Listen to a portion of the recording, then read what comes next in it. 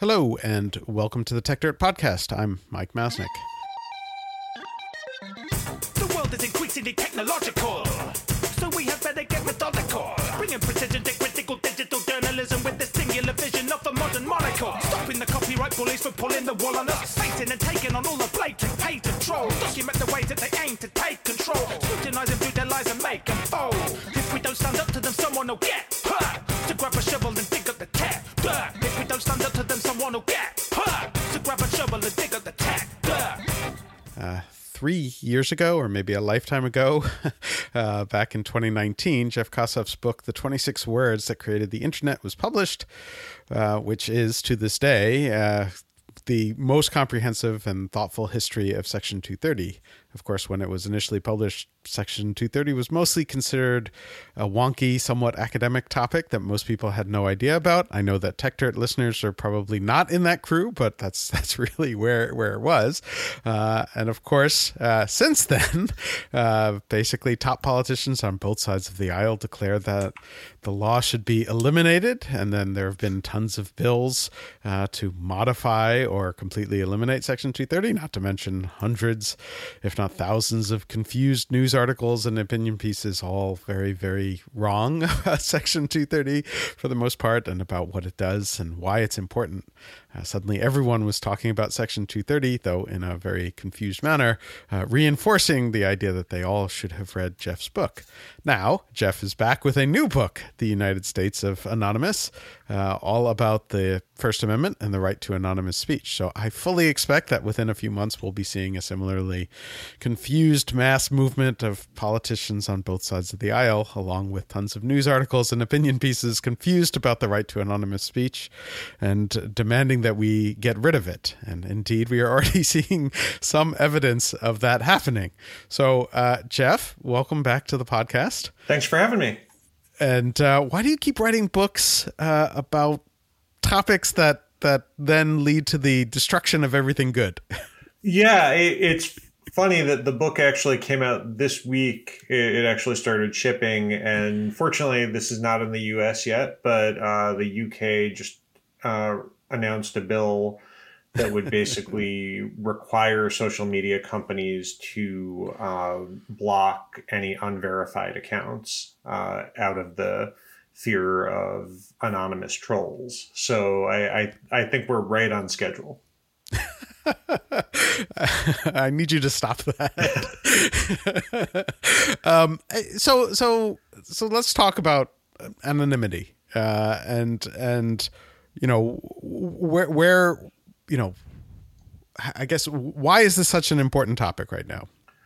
Yeah, so it really always has been important, really. And I mean, my book actually begins in England with the Letters of Junius and traces anonymity from there all the way through modern debates and everything in between.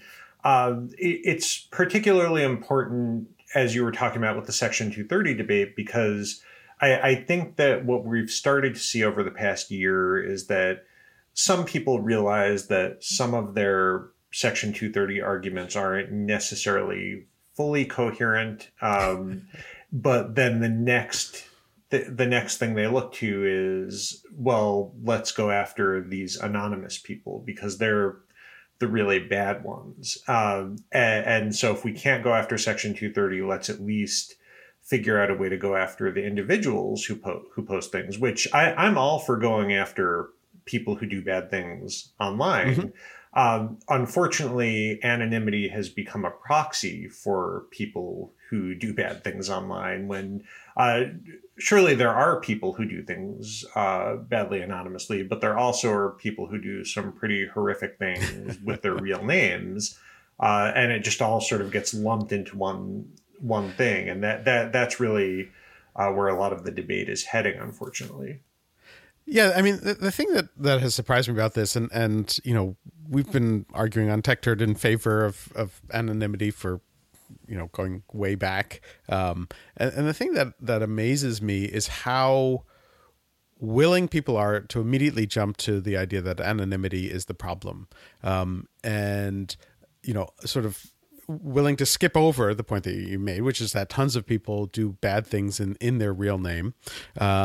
And the fact that there are also a lot of examples of anonymous speech being very, very helpful, especially for more marginalized people and people where it would be dangerous for them to attach their names to their ideas. And yet, for some reason, that never seems to get through to people. Why is it that people immediately jump to anonymity as the problem? And why does that?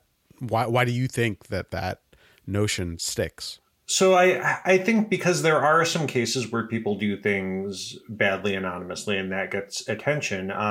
Even in the non-internet context, I devote a chapter in the book to anti-mask laws, and this has nothing to do with the current debates. These are laws that were enacted primarily in the early 1900s out of concern that there were state and local ordinances out of concern of Ku Klux Klan members that would obviously wear masks. And these laws would basically say, to varying degrees, that you can't conceal your face for certain purposes in public. And they actually had a resurgence of enforcement in the 1990s as the Ku Klux Klan started to really regroup throughout the Midwest and the South and even in the Northeast. And you started to see a lot of challenges to these laws. And some of the courts struck them down on First Amendment grounds and said, there's a right to be anonymous. But others were reluctant to do so. And one of the things that really hit home for me was there was a case in the 1990s involving New York's anti-mask law. And the Ku Klux Klan wanted to rally in Manhattan. And the NYPD, under Rudy Giuliani at the time, told them, we don't want you here, and we have an anti-mask law, and we're not going to allow you to have your event with masks. And they challenged it in court. So I was able to get all the records from the court case, and I was reading through it. It's a very interesting transcript of the hearing. But I was looking through the briefs, and I saw that the National Action Network, which is Al Sharpton's group, filed an amicus brief. And I mean, I immediately thought, well, they're probably supporting the city because Al Sharpton doesn't want the Ku Klux Klan coming to New York. But he actually filed the brief in support of the Ku Klux Klan and said, we despise everything they stand for, but this is such a fundamental right to speak anonymously. And if Rudy Giuliani is able to silence them, he's going to come and try to silence us next. And I found that to be a really intellectually honest, and I would assume probably not a very easy position to have taken at the time. But I think that really shows some of the value. And anonymity, I mean, throughout the history of the United States, has really protected groups that otherwise wouldn't have a voice. So, I mean, I'm a white male tenured professor, so I can go online and speak in my real name, and that's fine. But I look at Glassdoor, which I think actually does one of the best jobs currently of fighting for the anonymity of their users, and they get subpoenas all the time from companies that just are really thin-skinned and don't like it when their employees are criticizing them. And I think that's a real power dynamic, because these employees clearly would not be able to say, our CEO is mismanaging the company with their real names attached to it.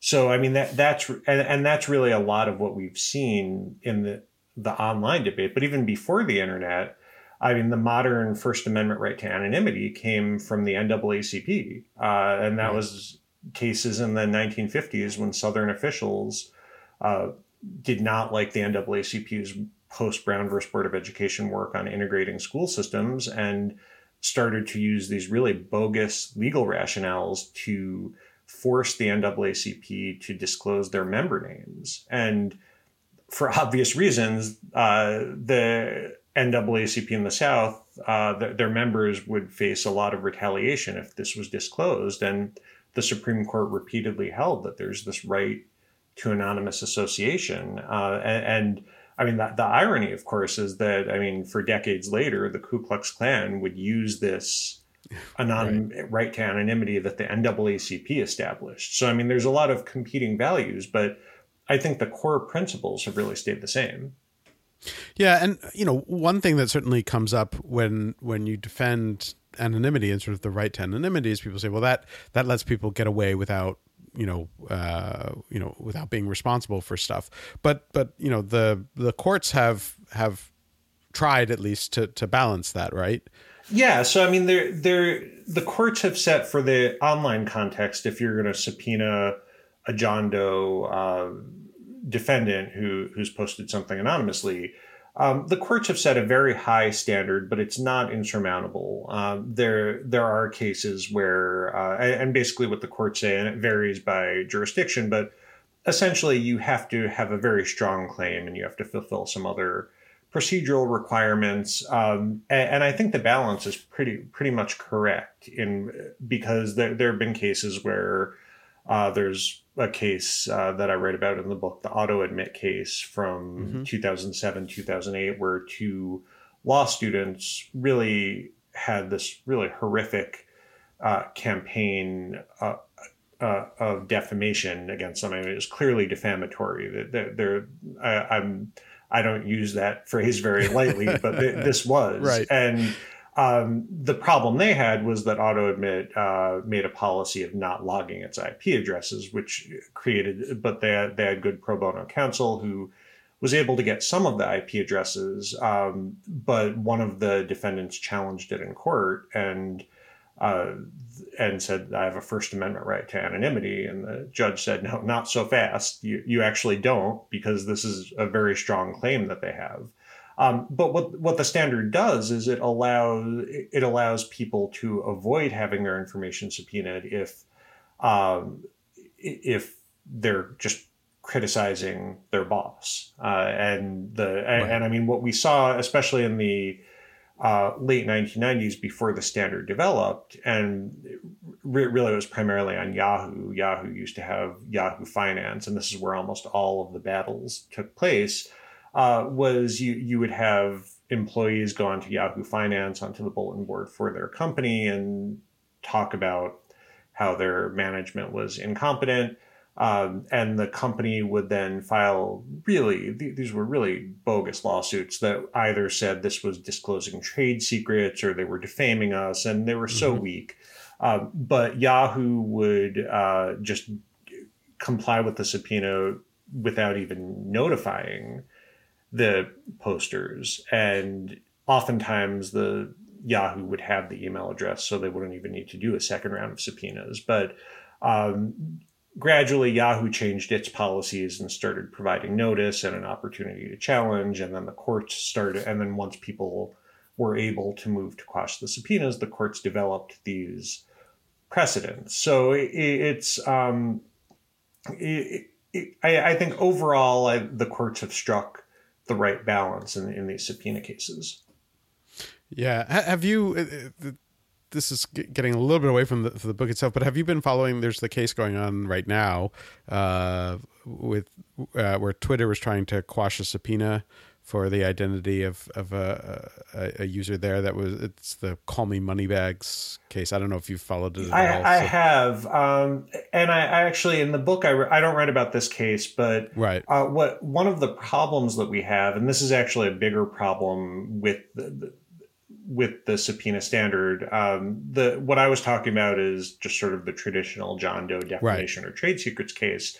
But what we've also had develop in parallel has been a pretty low standard for copyright related subpoenas. And I don't address that case. What I address first, the recording industry's early 2000s subpoenas, first under the DMCA and then just John Doe subpoenas where they got the courts to set a standard that's not as protective, and I think the idea is that this is about that there's limited First Amendment value in peer-to-peer file sharing. I argue against that. I think there is both expressive value and there's also a value in receiving information that. But what I find more concerning are is how that's been used over the past decade, which is primarily in pornography cases, legal pornography cases, where one judge has likened it to an extortion scheme.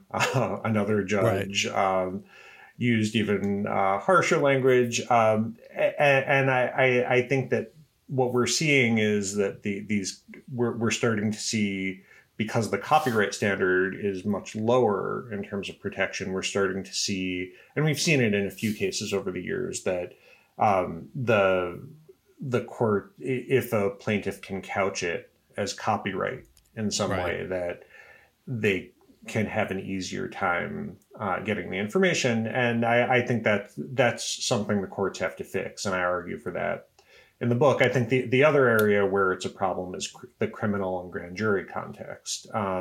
We don't have many published opinions just because there's usually not an opportunity to challenge a grand jury subpoena, but we have had a few, and the courts have applied very low standards, including the Ninth Circuit in particular, in a case involving Glassdoor, really, I think, botched it. And so I think that we need to try to get all of the different types of unmasking up to the level that we have for defamation cases. Yeah, and I think that's important. I mean, there is this whole element of, on the copyright side at least, copyright is this weird area of law where the First Amendment just seems to get ignored repeatedly, or you sort of wave it off with, well, fair use fixes things or something, but it's never, I think it's dangerous. But I think there is a really good point, which you raise, certainly with the sort of the copyright trolling cases where they've abused this sort of subpoena power and the, at least in that case, the courts have sort of recognized like how far it's been taken. But this nature of, if you open up the door to, to identifying users, people rush in to abuse it, over and over again. And I think there's a lot of history there that shows that. On the, getting deeper into the online anonymity space, which is, obviously what most of the discussion is about, though the book obviously goes deeper into the history pre-online.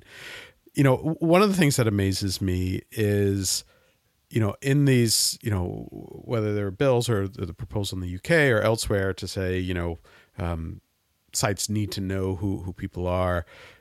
Facebook is often pointed to as one of the problems, and yet Facebook already has, at least on the books, a real names policy, in that, you're supposed to use your real name on Facebook, and they will, kick people off or shut down accounts if people don't. And yet people still point to them as being one of the problems for anonymous speech. Do you have any sense of how to square those two things?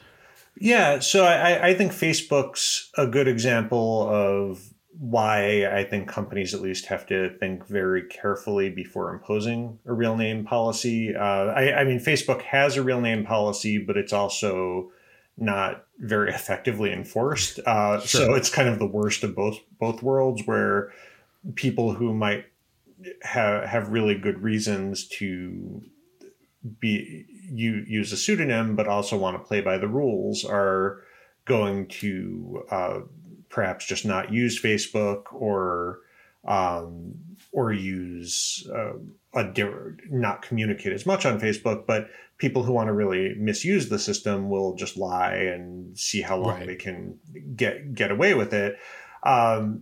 So I think that.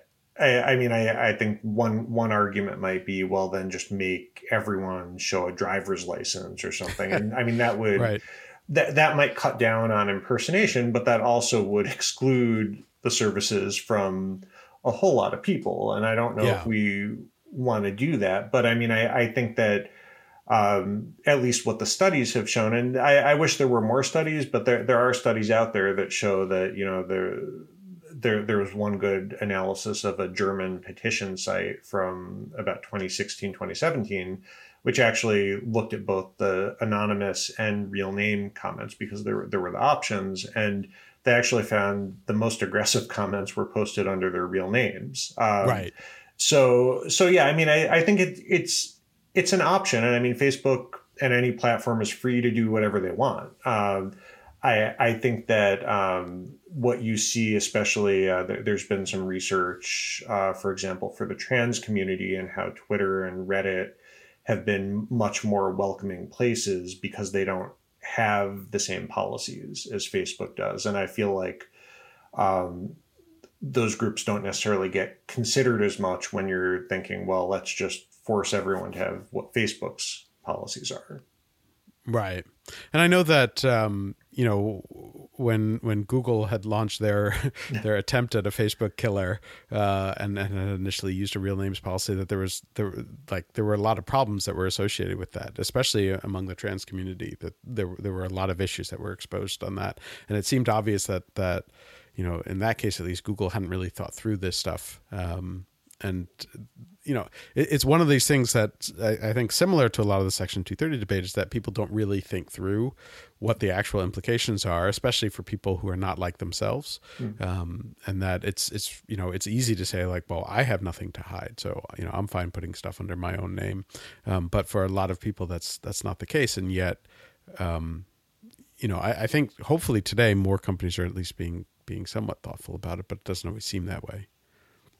Yeah, no, definitely. I think that I do think Twitter, though, they've really had a long-standing dialogue about this, and they've gotten a good amount of criticism, particularly after the 2016 election. But as I point out in the book, it's not like Facebook had its hands clean in 2016. So I think that a real name policy is not a panacea for these problems. Yeah. Well, what do you think? So the middle ground that I've seen some people suggest, and there have been a few bills sort of proposing this kind of thing, both in the U.S. and elsewhere, is not necessarily a real names policy that requires people to post information under their real names, but one in which they need to register under their real name so that the service provider actually does have that information, whether or not that information is public. And so some people argue that that's like the appropriate compromise, so that if a lawsuit or the government needs to determine who the person is, that there is a mechanism to do that, as opposed to someone being able to post fully anonymously.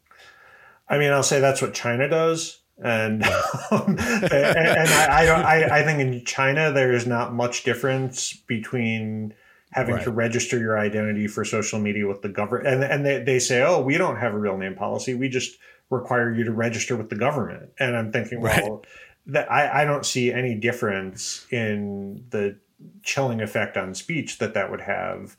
I mean, in the United States, there might be a little more protection, but I mean, I think that still, if people were required to register with the service provider whose records could then be accessed by the government or litigants, at least for me, I don't see that as anywhere close to a middle ground. I think that might be incrementally better, but I don't see it as much different. Yeah, I mean, I agree. And I think it gets back to the point that we were talking about just a little while ago, which is that as soon as you open up that door, it becomes abused, right? And so if that information is out there and is accessible in some way, people are going to look to abuse it. And you can hope that companies will have good lawyers and be able to push back on it. But the reality is that, that's a lot. That costs a lot and takes a lot of effort, and there are plenty of companies that won't even bother to go through that, and will do what Yahoo did in the early days, which is basically be like, okay, well, we have the information, we might as well hand it over. And so, I think that is a key point that people seem to miss over and over again, is how widely this kind of thing will be abused, really to suppress speech. Mm.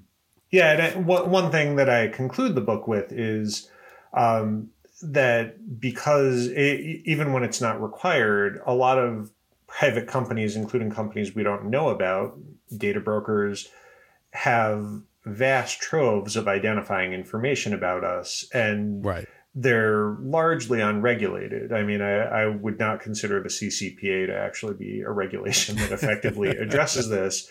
And I'm worried that the anonymity values that the First Amendment protects, despite what pretty much every commentator says about social media, the First Amendment applies to the government, not to social media, or not to private companies in general. So I worry that without privacy laws that factor in anonymity, effective privacy laws, that a lot of the anonymity that the First Amendment protects might eventually disappear, just because so much geolocation information, facial recognition data is just so unregulated right now. And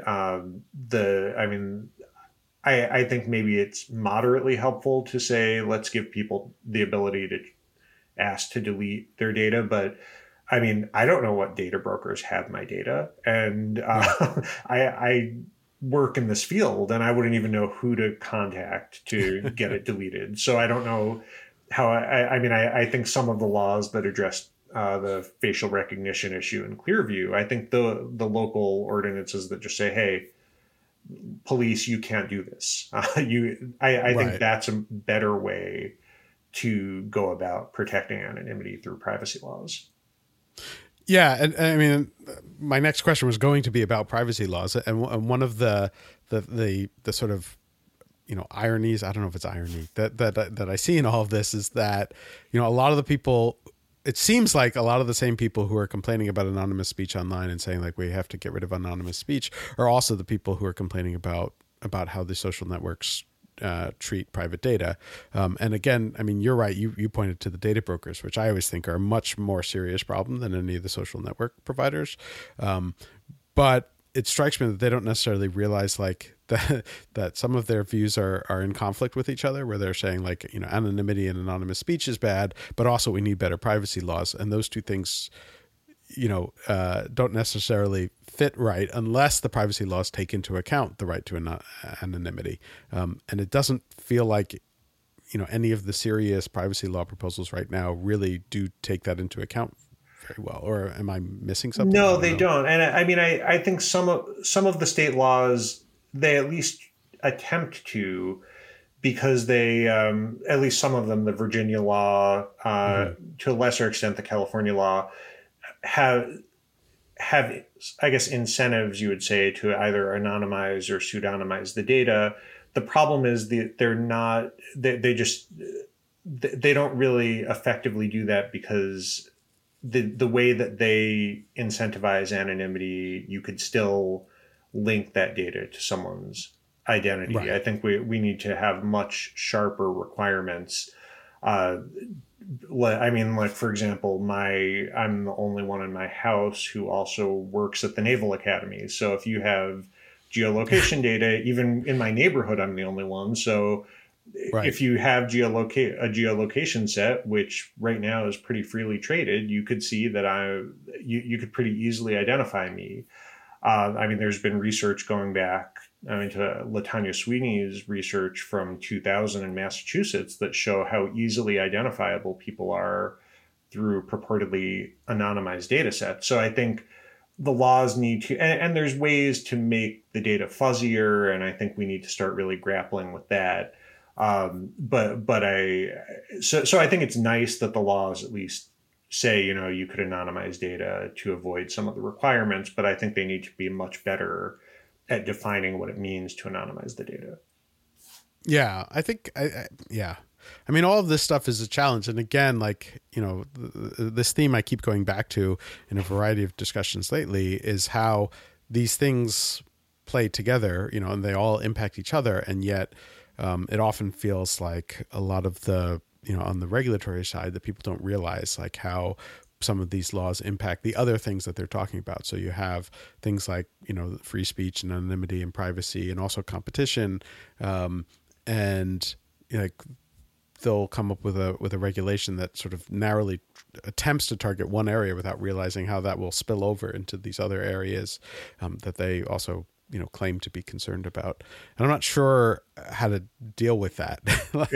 You know, I have this fear, like, so there's this part of me that says like, you know, if you're going to do this, you have to have a comprehensive view of everything. But then I have this fear that means somebody is going to write a comprehensive bill to try and fix everything. And I have tremendous fear what that would look like. I mean, I think a lot of it really, when you're talking, I like to figure out what the exact issues are that people have with anonymity. And I mean, the way that I deal with it in the book is I looked for really the worst possible use of anonymity. And I Right. spent a whole chapter on it. And it was actually a case that where the primary victim, there were many victims, was a client of Carrie Goldberg's, eventually a client of hers. But it was a harassment that went on for a year, where there was a woman who was in her 20s and she lived in a house with a few other people in their 20s, just sort of a Craigslist type housing roommate situation.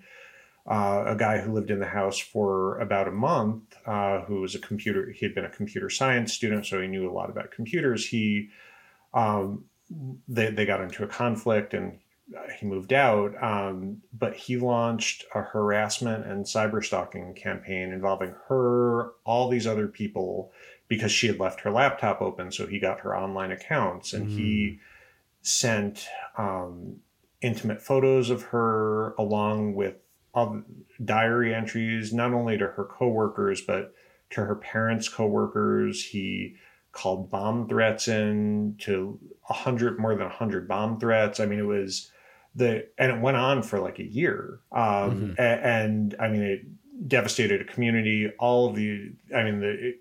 It was one of the worst sort of internet related cases that I've ever read of. And what really struck me was, and he did this all he proxied VPNs and used Tor, but he also had some missteps in terms of which a lot of people do, where he logged into 2 different accounts on the same VPN, and VPNs do often keep logs. So but the problem was, and I mean, he wasn't fully anonymous in that she knew that it was him, but she kept going to the police, at the local police, and they couldn't help her because I mean it was clear they did not have the expertise to help her. This one police officer really wanted to help her and started taking computer classes to try to help. But the reason why she was able to finally, the person was caught and he ended up pleading guilty and sentenced to more than 17 years in prison, which is a lot for a cyber crime, was because she was able to get a federal jurisdictional hook because part of his campaign involved sending child pornography and also the bomb threat. So that got the FBI involved and DOJ.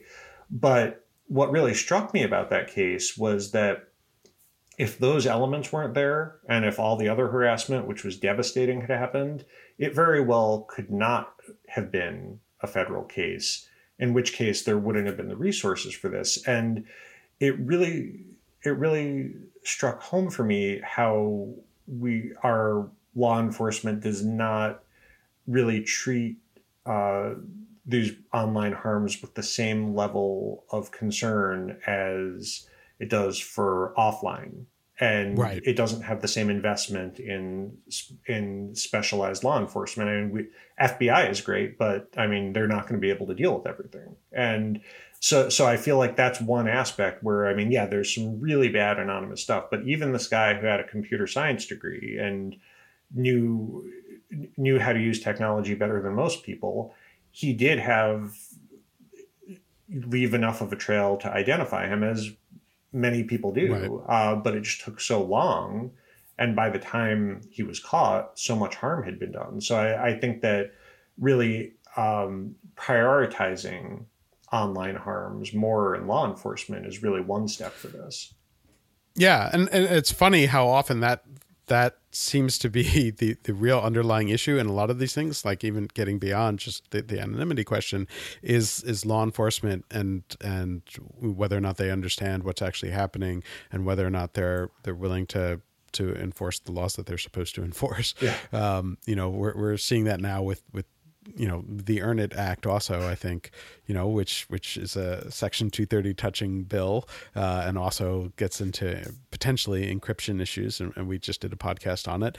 And the thing that came up in that discussion was like, if you look through all of the language and all of the complaints, the real issue seems to be that the Justice Department doesn't seem to be doing much. Yeah. and now we're suddenly trying to blame the companies for it.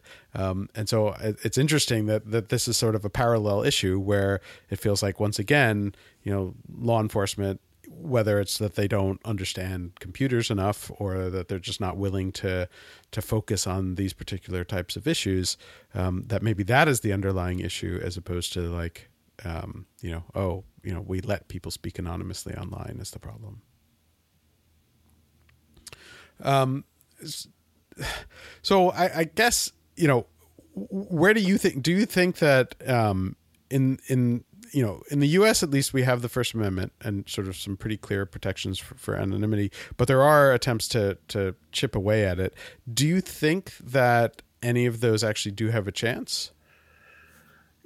Yeah, I think they would face a pretty uphill battle from. I can't predict the legislative side anymore. Sure. I've given up on that. But in terms of legal challenges, I mean, I think depending on what it is exactly. I mean, we've had some attempts at real name law requirements in various contexts for the past few decades. Either saying you need to provide a credit card to use an online service, and those get struck down pretty easily. I'd say what's probably more telling would be, I guess it was close to a decade ago, California had a law that required registered sex offenders to provide all of their online account identifiers to law enforcement, and that there were certain circumstances where that could be made public, and the Ninth Circuit struck that down as a First Amendment violation. So I think that, I think that in that case, when you have a group, a more narrowly tailored group, such as registered sex offenders, if that's not going to pass constitutional muster, I don't know how you're going to be able to get a more generalized real name requirement to survive a First Amendment challenge. Do for the most part, I mean, you talked about that example and lots of others, but like, do you feel that judges recognize the right to anonymity, or is there some confusion there as well? Well, it's kind of weird because I think judges generally do, but it's not an easy partisan divide. So on the Supreme Court currently, the justice who has written most strongly in favor of anonymous speech is Justice Thomas. He's agreed with the liberal justices in a few cases where they've struck down different requirements to disclose names, but he has actually written separately to say, you guys aren't going far enough. They set up this weird standard called exacting scrutiny, which is just something that I guess you could do when you're a Supreme Court justice. And he says, no, it actually has to apply strict scrutiny. And there's a case, kind of the foundational anonymous speech case is a case called McIntyre versus Ohio Elections Commission, which involved an Ohio elections rule that said if you distribute campaign literature, you have to put your name on it. And this was challenged and the Supreme Court struck it down, but they struck it down saying, we have a long history of anonymous speech going back to the Federalist Papers. And Thomas wrote separately to say, I agree, but it's not about whether we've long used anonymity. And he gave what I think is actually a pretty remarkable historical analysis. He said, he's an originalist, so all he cares about is what freedom of speech and of the press meant when the Constitution was adopted. So he looked at that time, what was the press like and what was speech like? And he said, it was overwhelmingly pseudonymous. That's why I'm going to protect it. Actually his main opponent in that case and in other anonymous speech cases was Justice Scalia. Also an originalist, and he just said, this is nonsense. The Constitution says nothing about anonymity. But I think that there's probably still at least a majority on the Supreme Court that would protect, within reason, anonymous speech. Justice Ginsburg, actually, she voted in favor of protecting anonymity, but she would write separately to say, there are some cases down the road where we might actually have to regulate anonymity. So it's difficult to predict, but I think we're still probably there, depending on what the regulation is. Now, the one area where it's harder where Justice Thomas still favors protecting anonymity and more justices don't, is the campaign finance realm, right? Where he is pretty much alone in saying that there's a right that basically campaign finance disclosure requirements also are protected by the right to anonymous speech. Right. Yeah. Well, there's a lot. I mean, it's such an important topic, and it's another one that people don't seem to understand nearly enough. So it's good that your book is getting tossed out just as everyone is interested in this again, though hopefully doesn't lead to the same sort of situation with 230 where hopefully your book is not obsolete. Hopefully. Do you have plans to destroy anything else that's good about free speech online? Well, I'm currently writing a book about why the First Amendment protects lies. So there we go. look for in the next few years for the First Amendment just to entirely go out the window. There we go. Wonderful. Well, on that note, Jeff, thanks again for taking the time and obviously for writing the book. The book is called The United States of Anonymous and is, as with your 230 book, an excellent read and very worth checking out. And I'm sure that people who listen to this podcast will enjoy it. So thanks for taking the time. Thanks so much. And thanks to everyone for listening, and we'll be back next week. To grab a shovel and dig up the tap. If we don't stand up to them, someone will get. To grab a shovel and dig up the tap. If we don't stand up to them, someone will get.